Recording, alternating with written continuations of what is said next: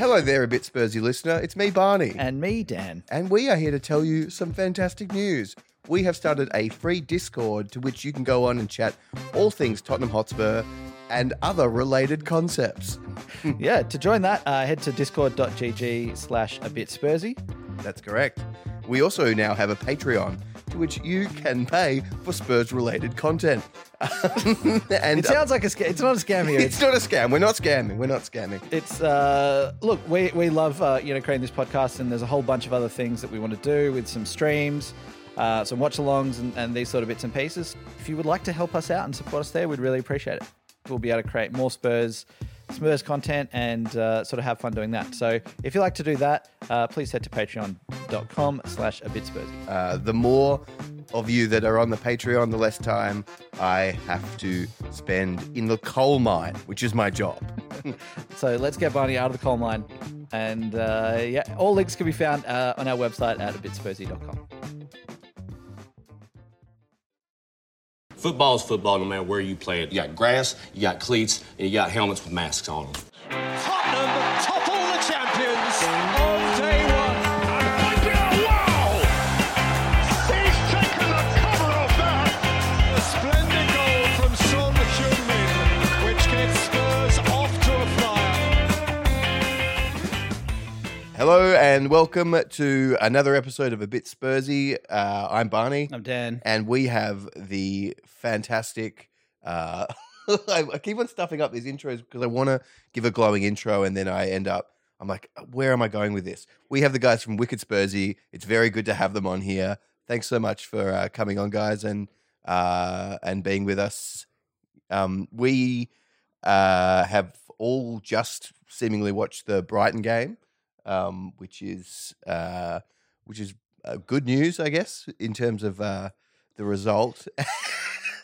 I'm still half asleep, to be honest with you. This intro is very reflective of that.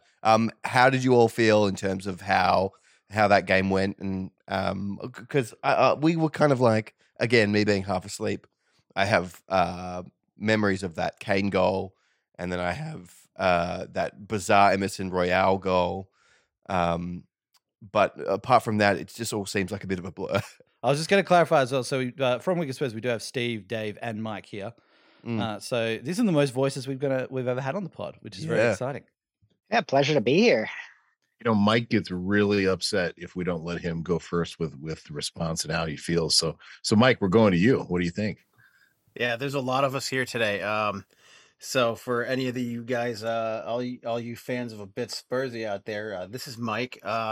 I'm from Vermont. Our podcast is from Vermont. Unfortunately, of the three of us, I'm the only one that's a native Vermonter. Our other two because that fellas, matters. That matters so much, right? It does matter. It does matter in the context of the name of our podcast, which is Wicked Spursy. It has a New England connotation, but I'm really, really happy to be on with you guys. I know we've been trying to do this for close to, a year, probably since we both came on around the same time. We share some similarities. We're both on the East Coasts of our country. We both have Spursy in our name. And we both started out at about the same time. The funny thing is that our podcast seems to be a touch more Spursy than yours. You guys are just a bit Spursy. We're Wicked Spursy. Yeah, that's true. Yeah, it's semantics. It is semantics, but we're Wicked Spursy. Yeah, you guys are fantastic. I love to listen to you guys weekly. The podcast, the Spurs podcast universe is vast. That I'm finding, and I really I just want to say thanks for having us on, and I'm sure your fans will get a kick out of us. I hope. Well, I hope at least. No, it's great. It's great. We love having guests on, and like you said, the universe is so wide, and it's great sort of exploring that. Because when we started, we were familiar with sort of like the Extra Inch, Funny Cock, and sort of the main ones, and then it's like once you get into it, you start noticing that there are all these podcasts all over the place, and it's great being able to sort of talk to people, really all over the world, And especially, having people who also have a remote experience of watching Spurs like yourselves. Because, obviously we in Australia, we watch the games in the middle of the night normally, which is a pain. And I know you guys get sort of more like morning, afternoon type matches usually. But yeah, it's like it is a different perspective when you do have to watch the games remotely. You can't go to the stadiums.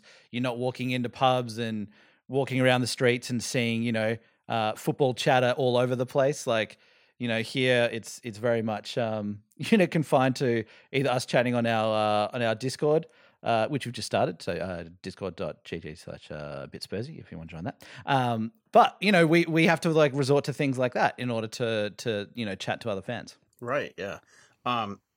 So as far as the game today, I love that you guys are in the future right now. It looks like a beautiful, bright, sunny day. So hopefully that happens here because it's 20. We just got 22 inches of snow. I don't know what that is in real measurement. Thank you. But and it's a lot. It's a lot. And it's currently 0 degrees Fahrenheit. Also a fake measurement. However, I want to say that the game today for me was again, it was another one of those kind of tale of two halves type games in two different ways for me, because I was at work. I'm an OR X-ray tech, so I take call on the weekends, and we have traumas that we do in the operating room on the weekend. So I was there, and so in between cases, I got to watch the game in my office. And I'm sure the noises coming out of my office scared some of the people walking by. The first half was fantastic. To watch. A lot of attacking football. It seemed that we were constantly threatening their third. I hesitate to give them more than 7 ratings for our attacking players at this point, but the game was completely different for me, especially because of the fact that Romero was there. It felt completely different defensively. I didn't feel any kind of angst at all ever during the match, except for like the first couple of minutes where Harry Winks gave a ball away after retrieving it and right outside our box. He gave a ball away immediately, but Romero he did a lot without doing anything at all. He just there were a few times where he just kind of stood his ground, and it allowed the other defensive players to kind of find their space to operate and take the ball, and to maybe even recover sometimes where they were beat. There were a couple times Emerson got beat and he was able to recover defensively because Romero just kind of stood there. He does, tend to put in some pretty iffy tackles, that kind of stuff. But I thought our midfield is good today. I thought that Kane and Son were kind of starting to get back into a groove. Harry Kane has been phenomenal. And we saw the Harry Kane that we have come to love. I think he's starting to kind of shine through now, and it's nice to see again. Yeah, absolutely. That was my feeling as well. It was so good to see Harry Kane operating at Harry Kane levels. That goal was just magnificent, and you saw as soon as he received the ball there and didn't get that or any kind of real pressure, it was like, this is looking like a Harry Kane special. However, having said that, over the last few weeks, we've seen that kind of, longer than the last few weeks because we haven't had games for 2 weeks, but the him loading up for a shot and then skying it or putting it straight at the keeper or whatever. So it was so good to see, that kind of placement from him.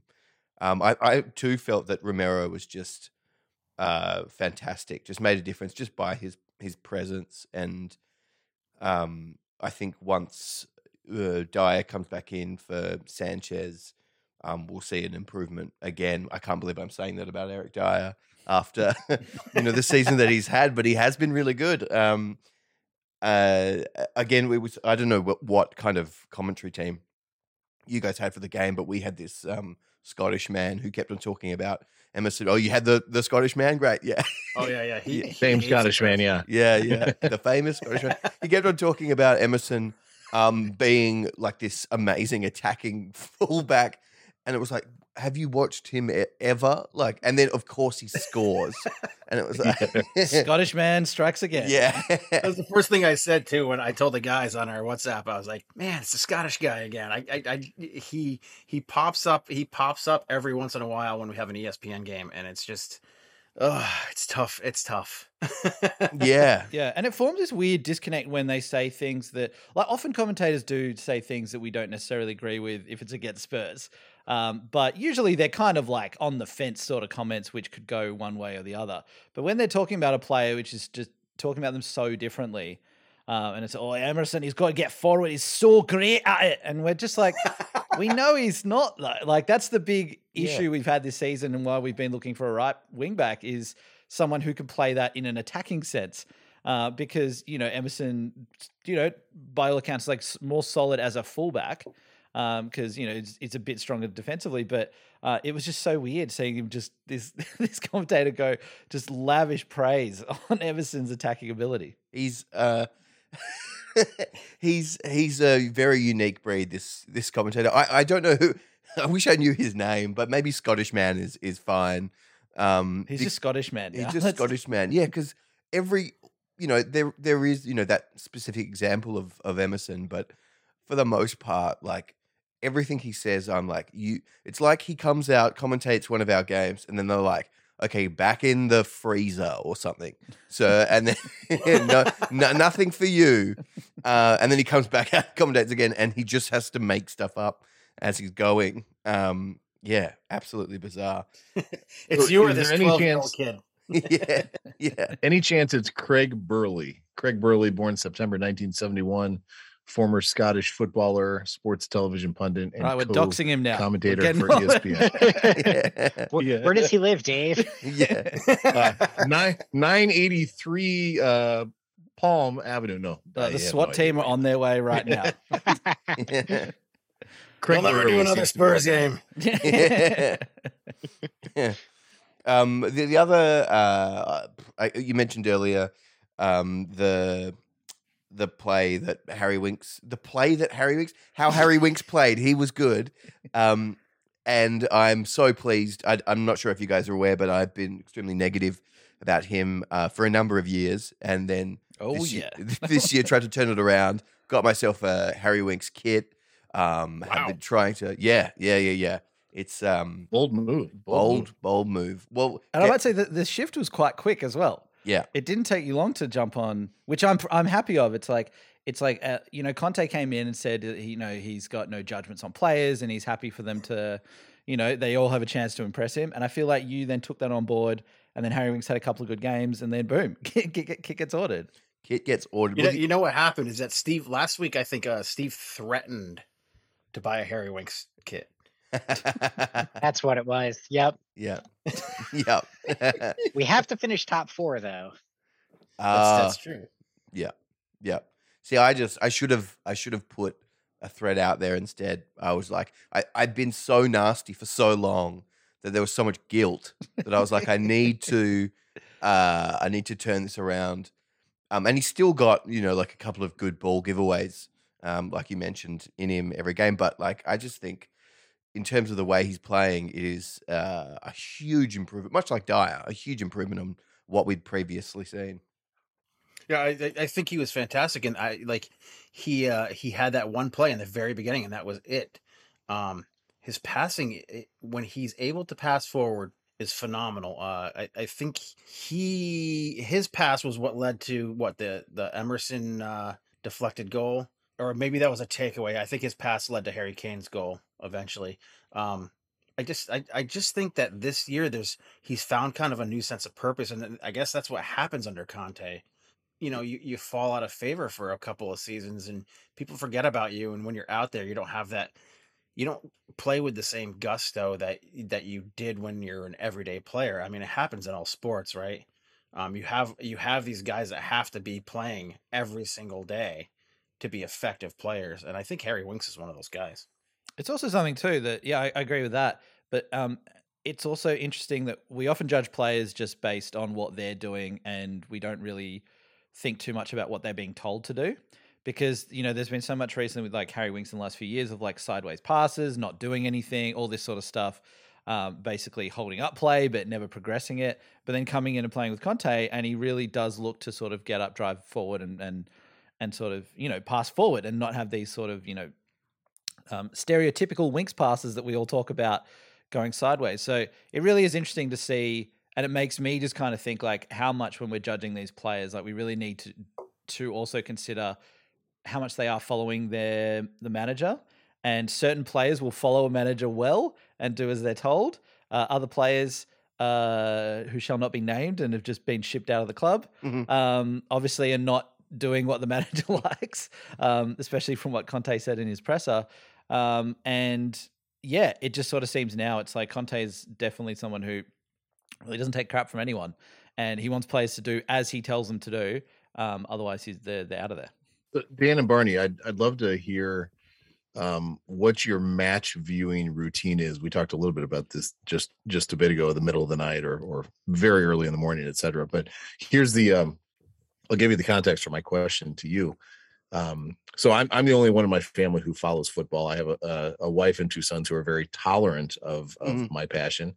And for me on the weekends, for us, matches are on anywhere from 7 a.m. to about 3 p.m., just depending on where they fall in the scheduling day. And so I'll usually give my family the heads up on the weekend, right? Like Spurs match at 11:30. We're recording the podcast at 6:30 tonight, just to give everybody, this is when I'm not going to be around, and they're accepting of that. But I'll tell you what, my wife has begun. She at least sits in the same room with me as I watch the matches now, which is fun. And today I had some cool opportunities to explain just some quirky little things, right? Or quirky things to someone who's never watched a football match before. So with Kane's first goal, as the ball curled around, I had a chance to talk to her about why the ball can curl around and how do they make them do that, so that was enjoyable. That Emerson funky little goal that really wasn't his, I got to explain why that wasn't his, because on the initial eye test, you couldn't exactly tell until they slowed it down. You could see the deflection. And then Kane's late goal, which just looked fumbly and crumbly, and if I was ever going to score a goal in a match, that would probably be the type of goal. Like, it would be really unsatisfying. I'd fall into the ball, and it would be a goal that I'd get tied up in the net with or something. But I had those opportunities today to just explain. Steve, have you done that? No, I'm going to pause right there because when I was in college and I was playing just pickup games like 9 o'clock at night, they'd bus us all over to the Edge out in Williston. And there was this one guy, he was a bigger guy, to put it nicely. And for whatever reason, he always wanted to play as a center forward. Kid couldn't run to save his life. So his goal tally was not great, to say the least, right? But I do remember there was one game in particular where we had this, one of those gym bros from college who just, lives in the weight room. This kid crossed the ball so hard that it ricocheted off the guy's face and went in. And it was like 30 seconds of him sitting there checking to make sure he wasn't bleeding and have a concussion. And then he tried to claim the goal as his own. It's that kind of goal. That kind of goal, exactly. And that would be the type of goal I would score if I were actually involved. But so I had the cool chance just to explain some weird things today. So my question to you is, what is your match viewing average experience tend to look like? I was just going to say, Dave, what I love about that is that usually, like, men are known for exaggerating and elaborating. And it wouldn't be a surprise to hear, if you were sitting there telling your wife that you would score the first Harry Kane goal. Like, yeah, I could do that. Right. I could bend it top ends in the corner there. But I love that you're just like, no, this is the one I would score. Where I like fall over and just knock it. That's me. Oh yeah, darling. Yeah, great. Dan, once you get to a certain age, you just quit trying to fake it anymore, right? Just Totally. call it for what it is. Yeah. In terms of match watching, I mean, for us, it's like once England's daylight saving ends and ours begins, all the games get pushed back to, so they're already quite late. So our earliest game will start at is it 9:30 or 10:30 p.m. But then once that kicks in, the earliest game is 11:30 p.m. And just add, that's just at the very start of the season for the first maybe 5-6 weeks, and at the very end of the season, that's when we have the real prime time. Yeah, well, not even prime time, but prime time for us, a 9:30 p.m. sort of kickoff. Yeah, whether once it sort of hits the big middle bit of the season, 11:30 on a Saturday is the earliest game, or 1 a.m. on a Sunday is the earliest game, and then they pretty much run the whole way through until, so it's sort of like starts okay, gets terrible, because then it's usually 2:30, 3:30, 4:30, and then it starts becoming okay again if it's a 7 a.m. or 7:15 kickoff or whatever. So for us, it's like most of the time it's sitting in a very, very dark room, trying to maintain some semblance of quiet. And I mean, I've been told off. I live with my girlfriend, and she has many a time, like, I just hear the bedroom door open from upstairs, and I'm like, oh God. And then, would you be quiet? But yeah, I mean, it's a pretty somber affair here. Like watching it at that kind of hour. Although I guess the good thing is that, so Barney and I, we live about 10-15 minutes from each other. So it's pretty easy for us to watch games together now. And we do usually make the stupid decision to stay up and watch games when we shouldn't. Even it's like, yeah, cool, we got work the next morning. But I mean, how many times in a year do you play Chelsea? And so we often sort of get suckered into those sort of situations. 3 times in 2 weeks. Sometimes. Yeah, this year, yeah.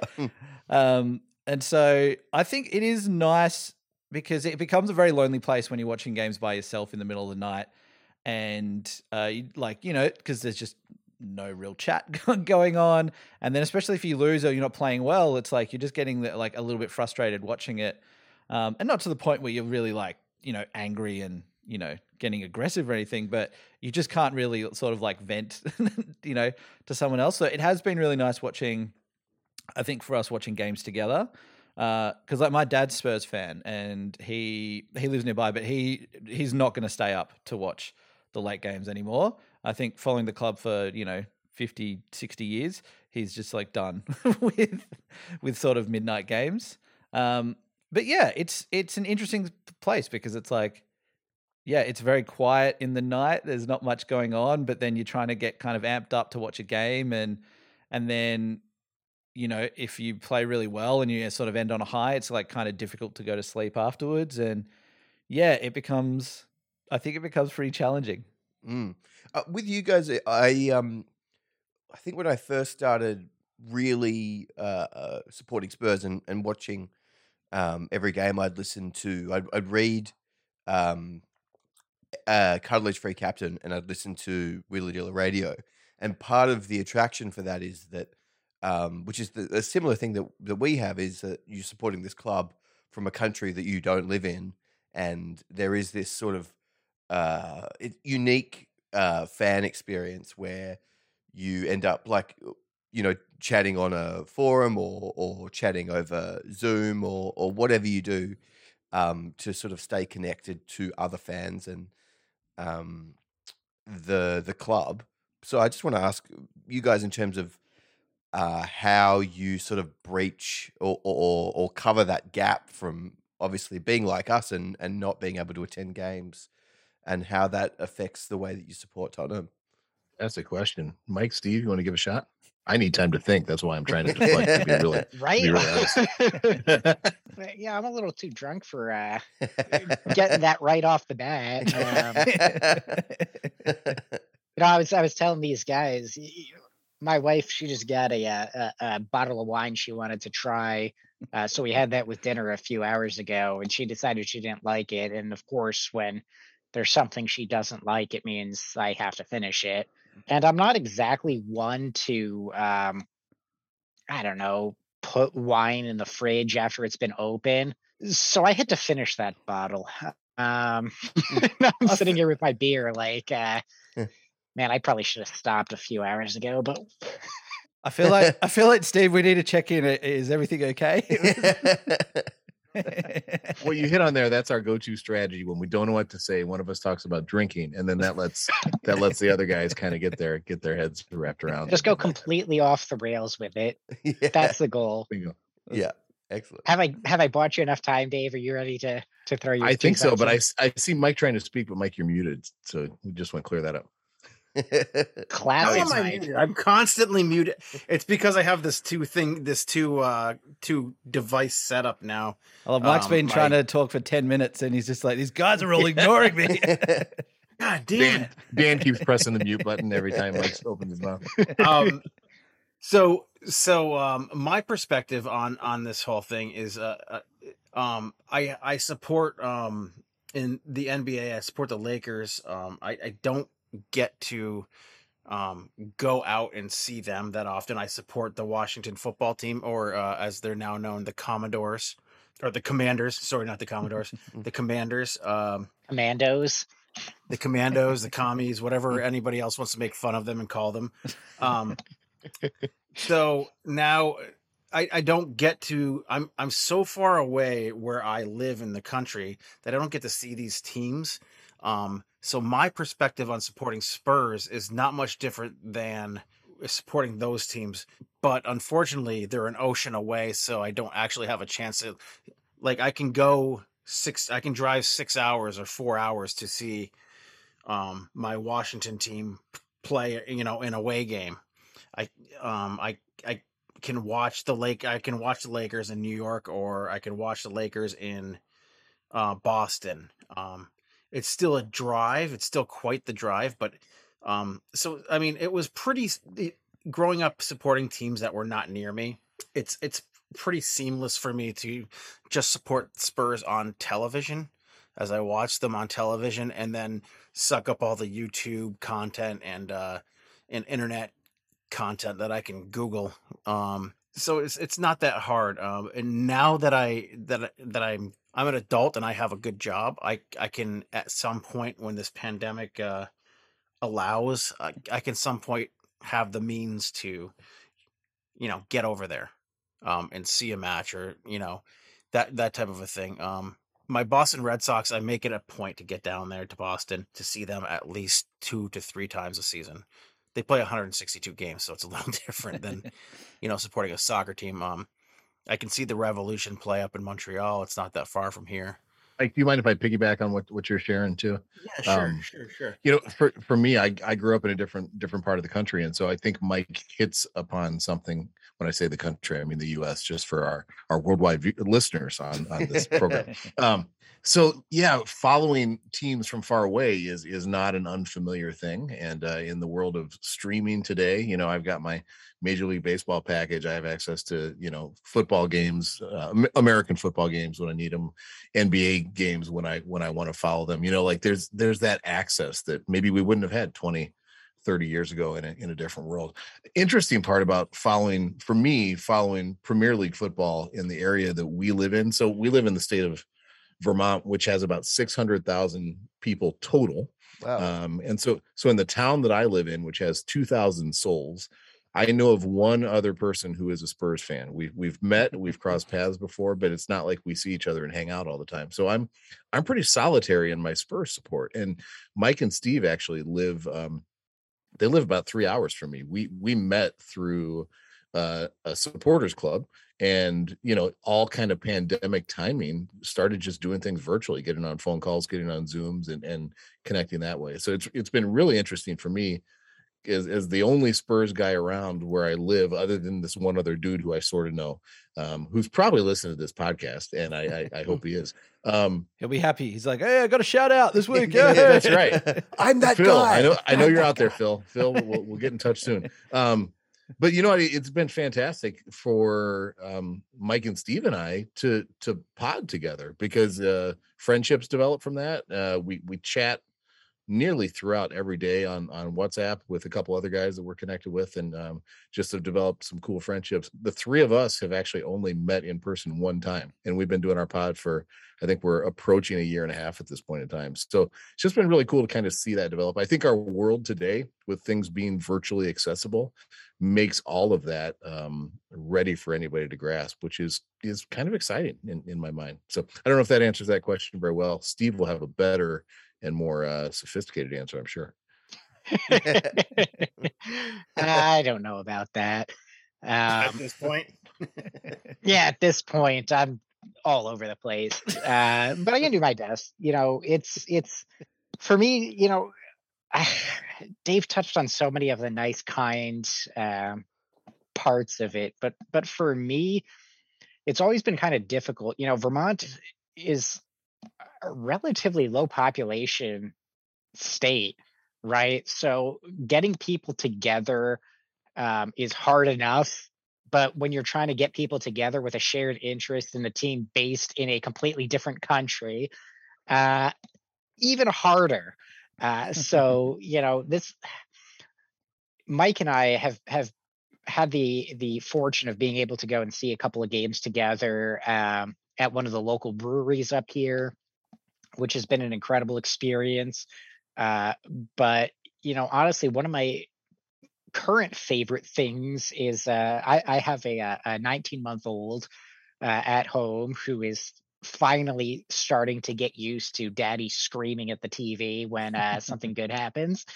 And so, for you guys, when he was probably, I don't know, 6 months old, I made the mistake of really cheering on a goal, uh, last season, and it scared him. Like, this kid started crying, and then, mom was pissed off at me for upsetting the baby. And yeah, I've been trying to kind of keep it all bottled in. So being able to go and watch games with Mike and some of the Green Mountain Spurs crew up here, special shout out to Chris and to Nikki Winks for making that a pleasant experience as well.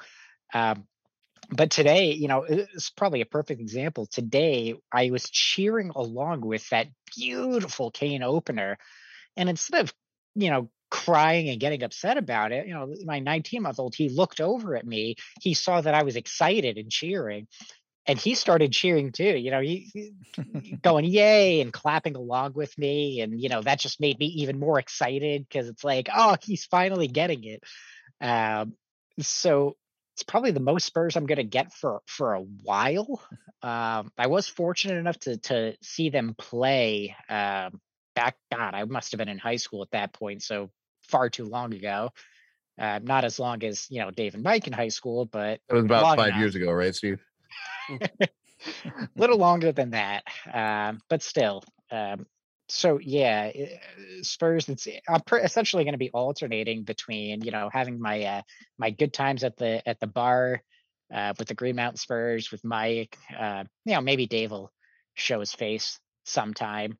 But I mean, just the fact that I'm able to share that with my son and get him to start to well, let's be honest, go on this lifelong journey of constant depression watching Spurs. Sorry about that, kid, but it's through suffering that we get stronger, right?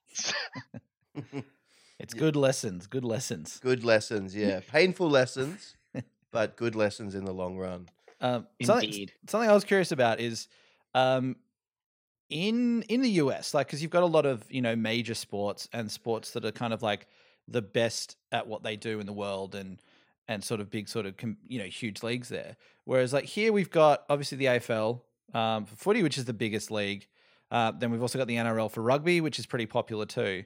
But then what we sort of found in the past is that it's been quite competitive between these leagues to try and suppress football a little bit, including like even in the late 90s, like, these broadcast, like the leagues that these, the broadcasters that were showing these leagues, the leagues would get them to buy the rights to like, basically football games and kind of bury them to sort of keep it down. So, I think it's like that perception maybe started to change a little bit when we made the World Cup, in the sort of early mid 2000s, but it sort of dropped off again as the A-League has dropped a lot in quality. And I guess my question was around, I know the States is so huge and you got like, the gigantic population compared to us, but is football something there that is kind of starting to compete with these sort of more major established leagues?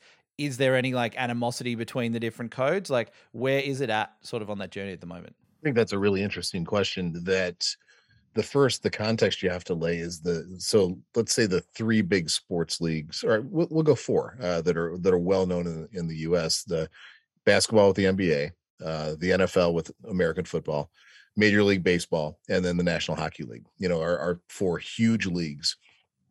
Basketball and hockey have overlapping seasons, but if you think about the way that the calendar plays out, football and baseball and the other sports tend to be very forgiving to each other in terms of the calendar. So competition is lessened in some degrees, and you don't have competition, especially for like the championship stages of any of those sports. So there's an interesting dynamic there.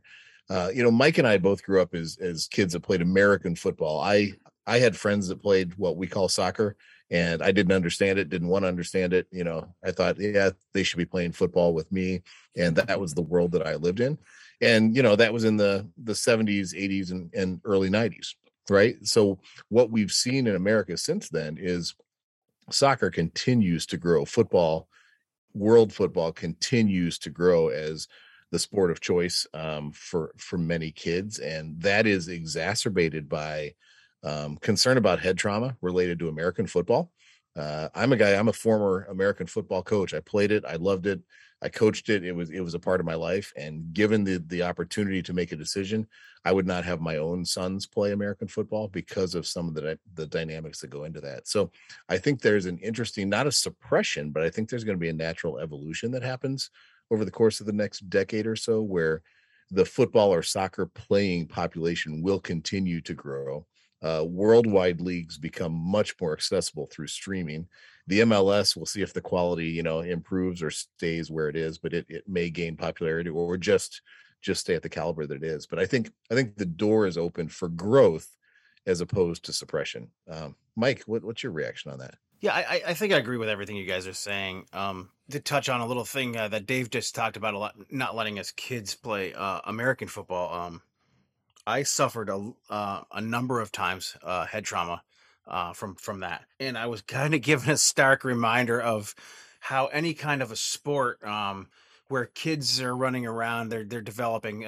My son plays club soccer, so he plays soccer for a soccer academy, and he's 9 years old right now. He plays U10. He played for two different U10 teams last night. And then his premier team in the U10 section of the club, the premier team plays a U12 schedule and what they call futsal. It's just basically 5v5, or 5-a-side, and they play on a modified size field, like a futsal size field. And he got a pretty good black eye playing for one of the U12 teams that wasn't his U10 U12 team. So he was playing with all the 12-year-olds because they needed an extra player just because of COVID and whatnot. And it was also snowing feet at the time, and he got a black eye, and he's a pretty tough kid. He toughed it out and went on to play his game. Now his team are all 9 and 10-year-olds playing a U12 schedule, and he went on to play. And I told my wife at the time, I wasn't there. Only one of us are allowed to be there because of the rules. And my wife, I made her check on him. So, he ended up going out and scoring 3 goals in that game with his black eye and his headache and all that. But it's one of those things where I'm glad that he doesn't play American football, but at the same time, there's risk in everything you do. There's risk. He could, at any time blow out a knee or whatever. And I know I'm kind of getting away from the initial question, but I mean, that's kind of the way that I look at things in as far as the way that the sports are growing in this country. And I think that soccer is becoming a bigger sport where actually MLS actually has soccer only stadiums. They're not playing in football stadiums or baseball stadiums. So I don't know if there's not like Dave said, most of the leagues they play well together. NHL and NBA don't play well together. Those fans don't cross over typically, but I don't know if there's room for soccer in those four major sports. It's really hard, but they're going to have to be because Vermont was traditionally a very rich American football state, and it's almost extinct now here. Wow. So a lot of kids are moving to soccer, and the kids are actually very good at the game. Are getting very good at the game, especially at like place like Far Post, where my son plays. There's a lot of kids that go there and play. Yeah, right. That's fascinating that you've seen that shift from, as you said, a very rich American football state into one in which there's lots of soccer being played. Like we certainly haven't seen that kind of shift here. And where we live, Victoria is AFL dominated state. So there's 18 teams in the AFL, and I think 10 of them are from Victoria. So it's very much focused here. But having said that, the two A-League teams that we have both play out of a pretty good, soccer specific stadium or football specific stadium here. But yeah, certainly there hasn't been that kind of shift towards football. I mean, we've always had a lot of participation levels in juniors for football here, and that's like for a lot, and it probably still is the case that it is more people do play that than they do play footy, what we call Australian rules football. And I guess as well with Australia, it's a very like sort of multicultural country, and we've got a lot of people who've come overseas and moved here. So I think there's probably that influence too, where the countries they're coming from, they're more likely to play like in Melbourne, for example, we've got a lot of Italians, a lot of Greeks, and they're bringing that sort of passion. A lot of like Croatians as well, and some other sort of Eastern Europeans, and they're bringing that sort of passion for football that they have. So we always have a lot of like high participation levels, especially through the junior setup.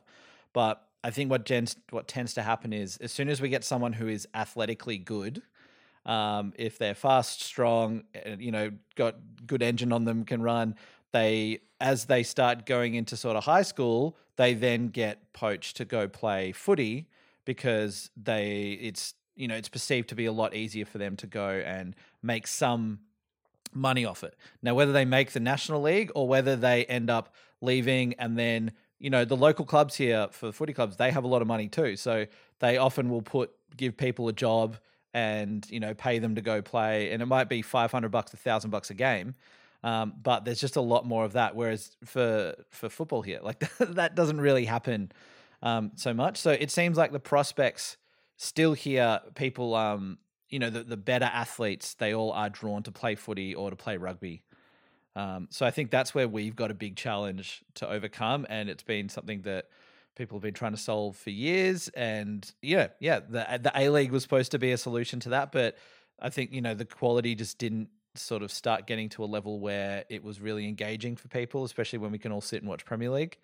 So you wouldn't go, oh, cool, let's go to an A-League game. Like Barney and I flirted with the idea of going to A-League games, but whenever it's suggested, like we're kind of like, yeah, should we do it? Who knows? And so I think when the quality of the product is so different, it becomes really hard to sort of go and support that, even though I would love to be able to do that. Totally. Yeah. I mean, I don't know too much about the MLS, but for us, like the A-League, it's almost like they're playing a different sport. It's so slow. It's so tactically naive. It's difficult to watch. But having said that, Ernie, you're describing me. Slow, tactically naive, and difficult to watch. What is this? What's going on? Damn, he got me. Figured him out. Yeah, figured him out. I mean, yeah, me too, really. But I assume from like I think I watched, this is years ago now, Spurs when they toured to the US, they played at Seattle, and I don't know what the Sounders Stadium, if it's theirs or it's a multi-use stadium, but it was huge and there was so many people there. I couldn't believe it. It is theirs, and their fans. So the Seattle American football fans, are known. They call themselves the 12th man because there's 11 men on the football field. Mm. They affect the game so much because of how loud they are. Yep. It's the same way in the Sounders Stadium. Is that the Seattle sports fans have had teams taken from them from other sports-rich cities, to the point where like they take their sports in that city very, very seriously. Okay. And their fans are very passionate about everything. Even the WNBA, the women's NBA team, they're very passionate about. So they've had teams taken. Is that because of the franchise system in the NBA? How does that work? Yeah. So Oklahoma City Thunder were the Seattle Supersonics. Okay. So Kevin yeah, Durant would be. So Kevin Durant was actually drafted by Seattle, played for Seattle, and then they moved to Oklahoma City early in his career. If you have any familiarity with him. Yeah. No, Kevin Durant. That is.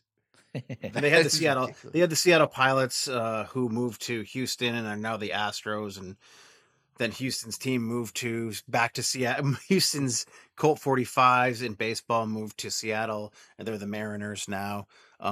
The Mariners fans are very rabid fan base, so they know what it is. Kind of the Pacific Northwest kind of knows what it is to have teams taken from them. Portland Timbers fans are the same way in the MLS. Yeah. MLS is it's a fun league to watch, but it's typically aging players and super, super young American players, aging international players, I should say. I was just going to ask for that, because the moving of franchise thing is pretty sort of interesting.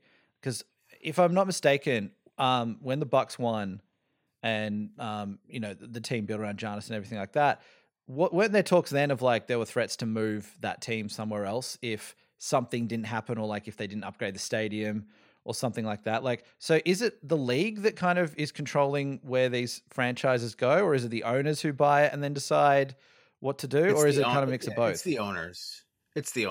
It's very much like in the case of the Los Angeles Rams, they moved to St. Louis. The city Were they owned by? What's that? Who are the Rams owned by? I don't even know. They're owned by Kroenke. The Kroenkes, right? Yeah. So they moved to St. Louis. St. Louis wouldn't do anything to build a new stadium for them, so they said, we're going to move back to Los Angeles.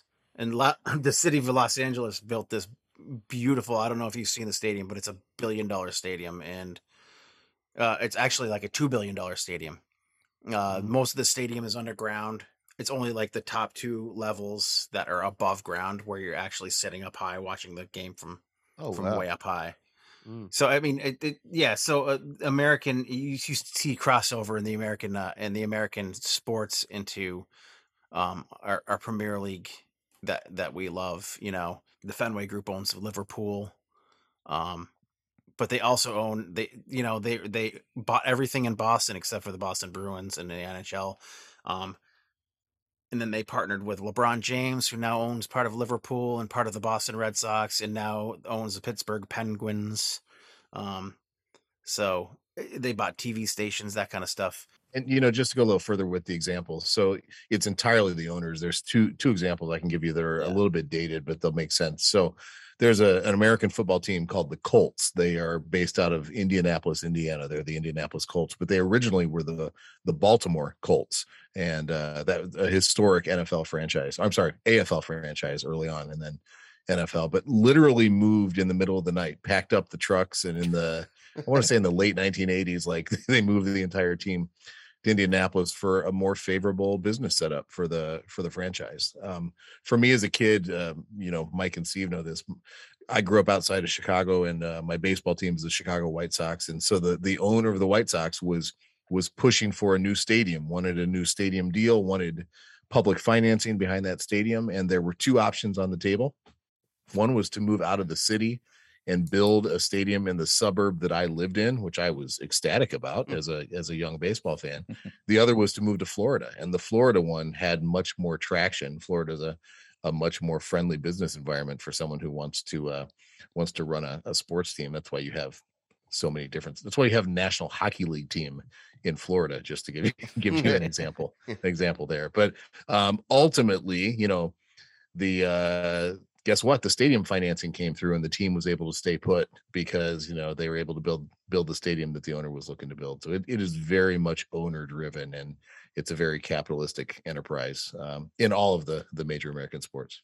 Yeah, I wonder if we'll see some of that happening more with football as we move on, because obviously there's been like the commercialization over the last sort of 20, now 30 years since like Sky got involved in the 90s with the Premier League and forming that.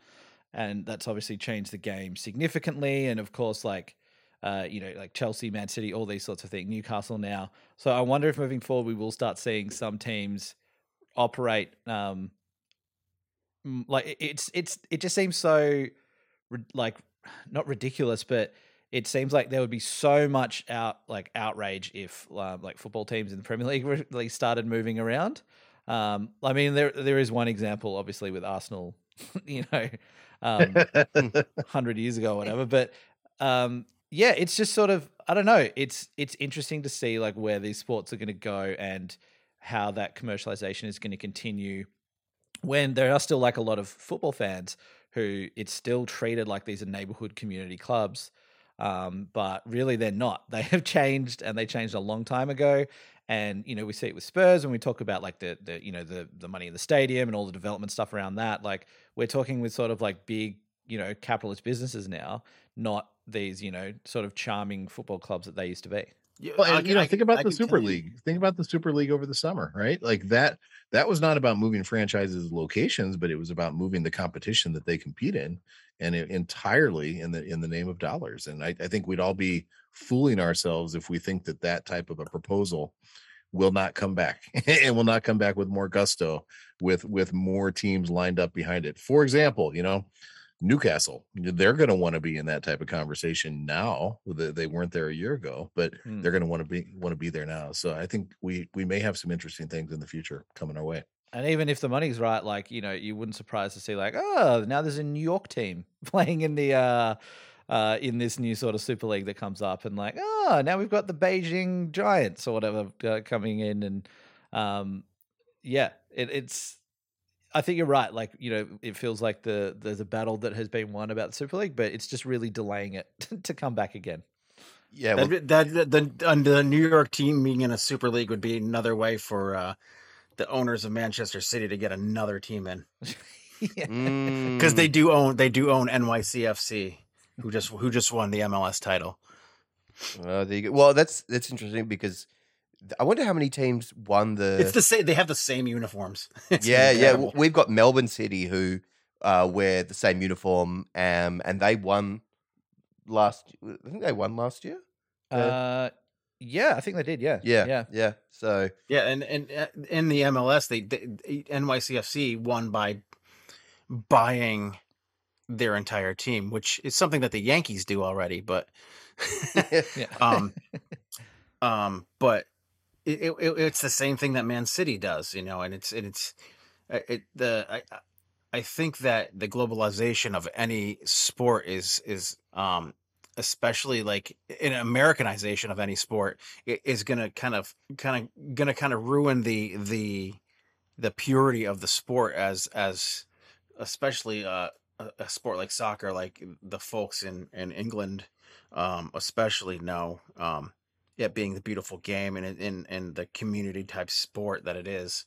I know, like when the Red Sox talked about moving out of Fenway Park to a spot 3 miles down the road, the fans were having none of it. So just yeah, it's interesting with those owners too. And I think we've spoken about this on the pod before, but in kind of replicating the City Football Group and what they've done, I'm pretty sure it's the owner of Fleetwood Town, where Jamie Vardy started out. And they are in a town which is surrounded basically by rivers, and there's only 20,000 people in the town, and they can't really expand.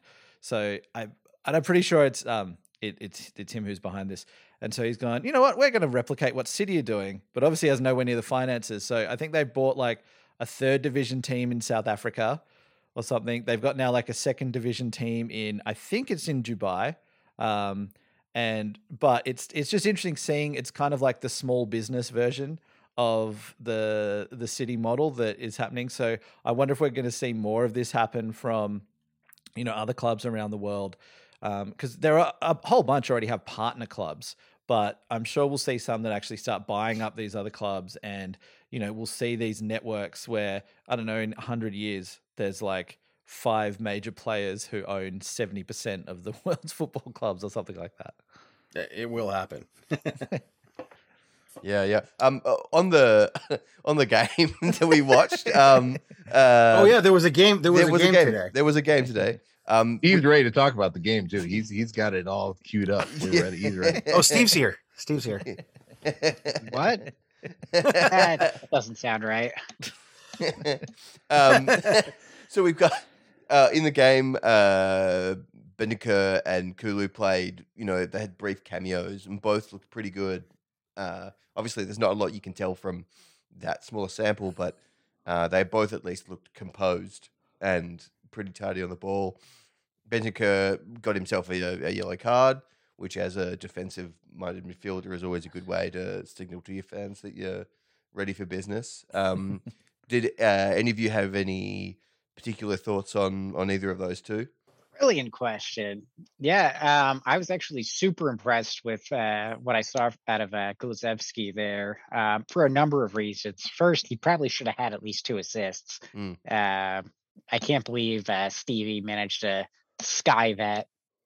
But no, what I was noticing is, when he was kind of, especially when he first came on, going at players, he did seem a little timid at times, and I thought it was kind of odd. But when I started watching him, just him, not necessarily the on the ball action, what I noticed was he is really good at finding himself in wide open spaces or being exactly where he needs to be to receive a ball from somebody who's under pressure. Which I feel is something that Spurs have been lacking a lot of in recent time. Most of the players they tend to make the game a little too compact to play. And with Conte's system coming in, where we're trying to do a lot of our work down on the wide areas of the field, it was nice to see somebody actually out in those wide areas, ready to receive the ball, ready to either make the cross, or what we ended up seeing a lot of times was kind of like the classic Robin, let me cut inside and drive more centrally. But yeah, he could have had a pair of assists. I thought that he was an incredible team player, very unselfish. He would find himself that for that Stevie instance in particular, he could have taken that shot. It probably would have gotten blocked, but he still looked up. He saw somebody in a better position, and he thought, "Let me go for that." And that layoff to Kane was just inch perfect. Right towards the end of the game there, like you said, it's difficult to make a lot of judgments, especially when it's towards the end of the game. The other team's exhausted from chasing for so long, and you've got fresh legs running at him. But a lot of what I saw was definitely it's got me feeling optimistic about his role in the team going forward. If he can continue to get into those positions, especially as a starting player, and have some of those contributions, looking out for his teammates, making some good, smart decisions, he's going to be an incredible player for us. Bentancur, on the other hand, well, I guess I shouldn't say it that way, because he was also very good. I got the impression that he was almost like an amalgamation of Winks and Skip and Højbjerg in the way he was playing. He was technically very composed. He was aggressive. He was applying pressure a little too much to get him that yellow card, but that's kind of what you want. Exactly as you said, you want that defensive player to be aggressive, to be in the opposition's face, to make things difficult for them, and he did just that. Which we've talked about it on Wicked Spursy a number of times. You know, what does Hoiberg offer over Skip, over Winks? Bentancur offers something similar to the three of them, yet elevated in a way where I wouldn't be surprised if he finds himself as one of the starting midfielders sometime soon. Whether he replaces Skip or Hoiberg or Winks, honestly, I think it's going to depend on the opposition. It's going to depend on the tactics. The three of them that we have or we have had so far this season who have been serviceable in the midfield, they all offer something different. Skip obviously being a little more defensive minded, Hoiberg a little more attacking minded with his pressing, and Winks with his passing range. Depending on the opposition, I could see Bentancur anchoring any of them and offering them the opportunity to do something that they excel at a little more without necessarily having to worry about the defensive aspect. That said, I was also really pleased to see that he was getting forward. He wasn't afraid to burst forward, which again is that's Conte's system. He wants everybody to be able and willing to progress the ball forward if they have the opportunity to do so. We saw Romero running forward. We saw Sanchez running forward. Davies is constantly in the attack. And those are our center backs, right? So it's already looking to me, just in that brief cameo appearance for both our new signings, like we've got class players who are going to perform well under Conte. And more importantly, we got them and got rid of some of those that didn't quite fit the mold, to put it nicely. It should be an interesting, back half of the season, especially since we have two more games coming up in the next week, Southampton and Wolves. This is going to be interesting to see how Conte rotates, to see how they continue to mesh in with the rest of the team. I wouldn't be surprised if we start seeing some assists, some goals coming from them.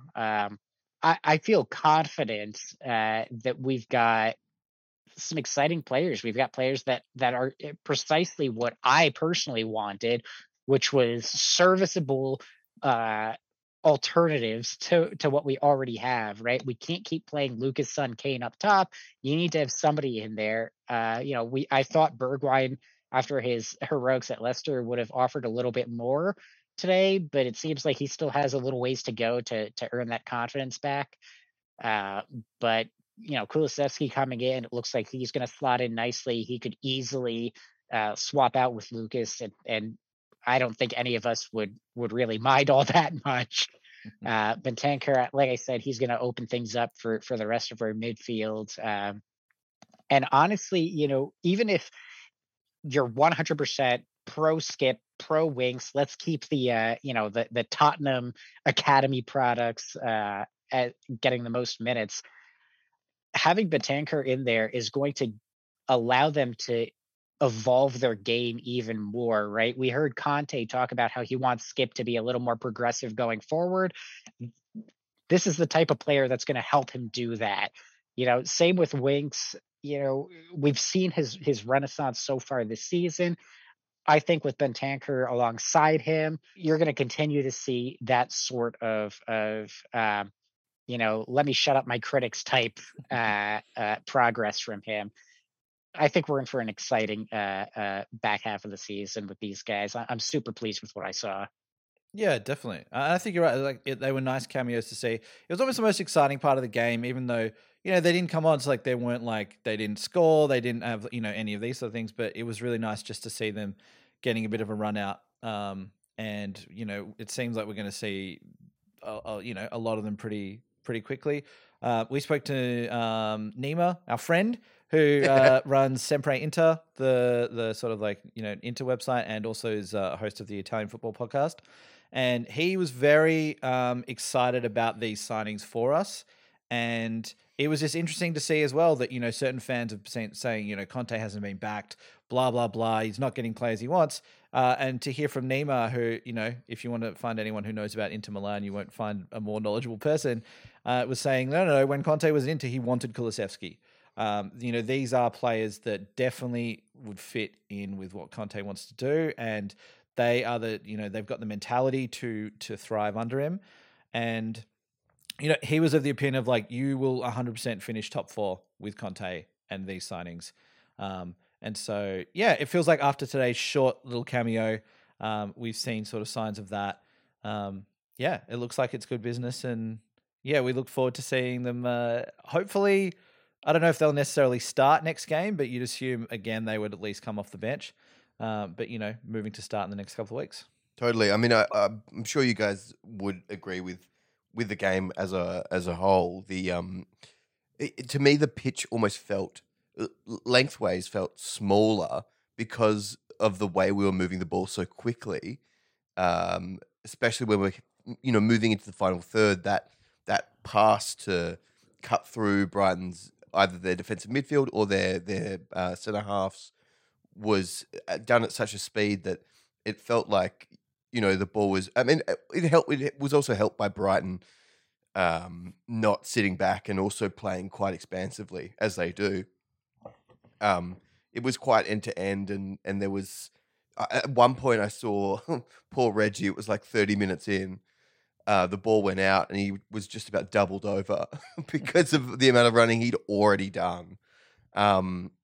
Yeah, it was so good to see that kind of play and watch a game that we're involved in that wasn't stodgy, that wasn't, like a grind. It was just this very attractive brand of football. And it's been so long that I'd almost forgotten what it was like to follow a Spurs team that's doing that, and it is exciting.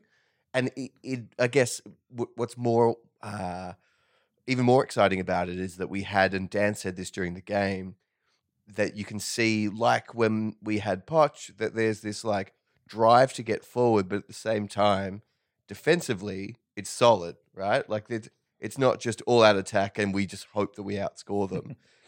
There is this like sense of positioning and organization. So yeah, I'm very excited for these next 2 games just to see. I mean, I might be eating my own words and we're terrible in both, but like I hope not.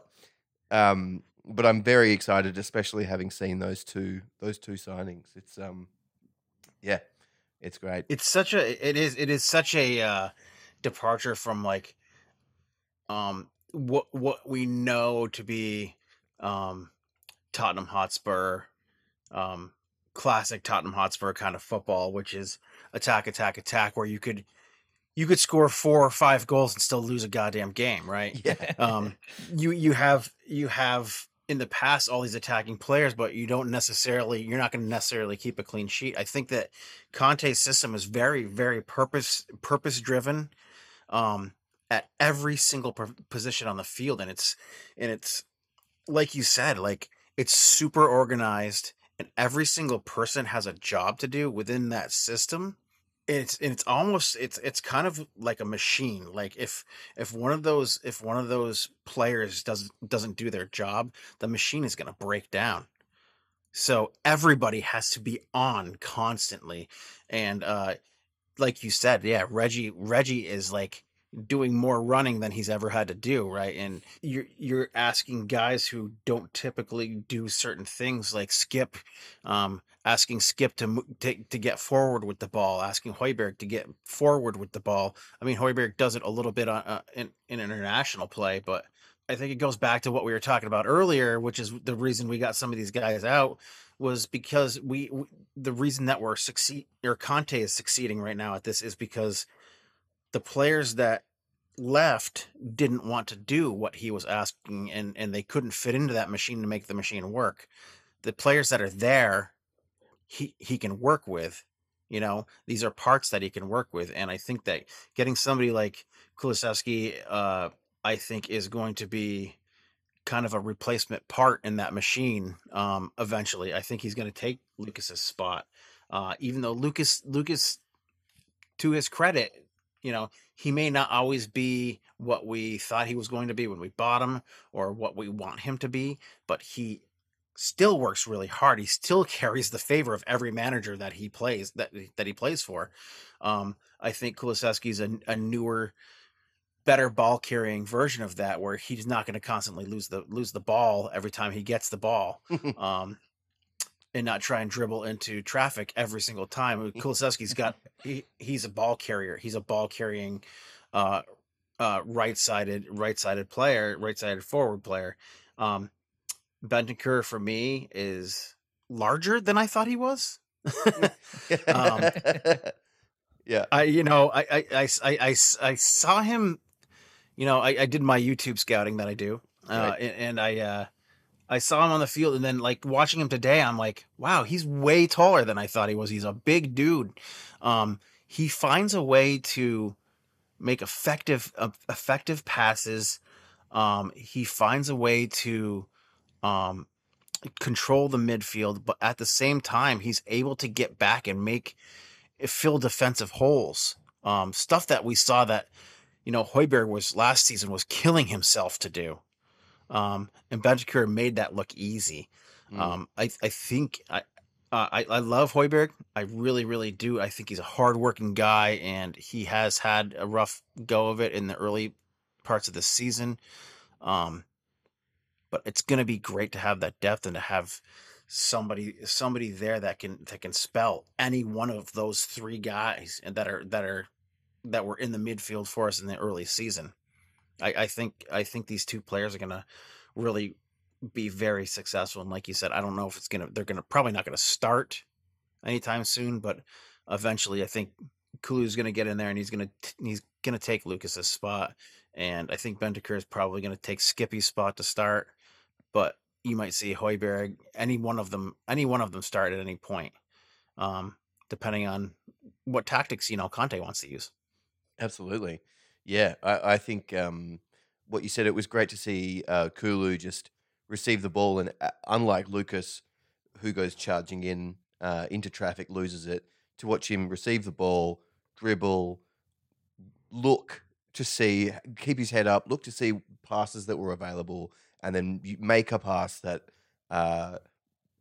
moves us forward or puts us into a position where we're more likely to score or whatever. It was absolutely excellent. I am very excited to see how his season plays out now at Spurs.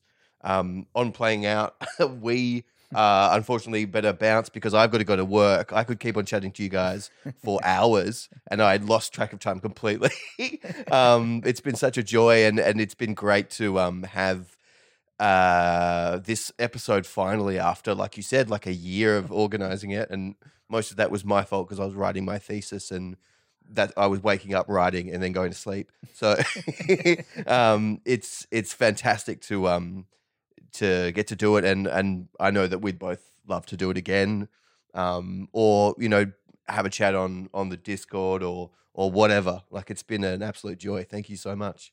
Hey, we appreciate it, guys. It's I think I joked with Dan, this is our first step towards Spursy world domination, right? This is just exactly. Yeah, step in the process. But we'd love to have you on our pod sometime soon, and we're grateful for the opportunity to talk about the club that we love with people that are of the same mindset. It's really fun. Thanks so much. Yeah, thank you. All right. Well, thanks, guys. Oh, great. Yeah, thank you. I'd like to say thank you too. Yeah, and you are very welcome, Mike, to do so. There will be no more talking, Mike. You will be quiet now. Thank you very much, Mike. Thank you for your thank you. Of course, very welcome to do so. I've been Barney. I've been Dad. Come on, you Spurs, and thank you, Wicked Spursy. You've been listening to A Bit Spursy. Follow us on Instagram, Twitter, and Facebook. Email us at hello@abitspursy.com and subscribe via your usual podcast platforms.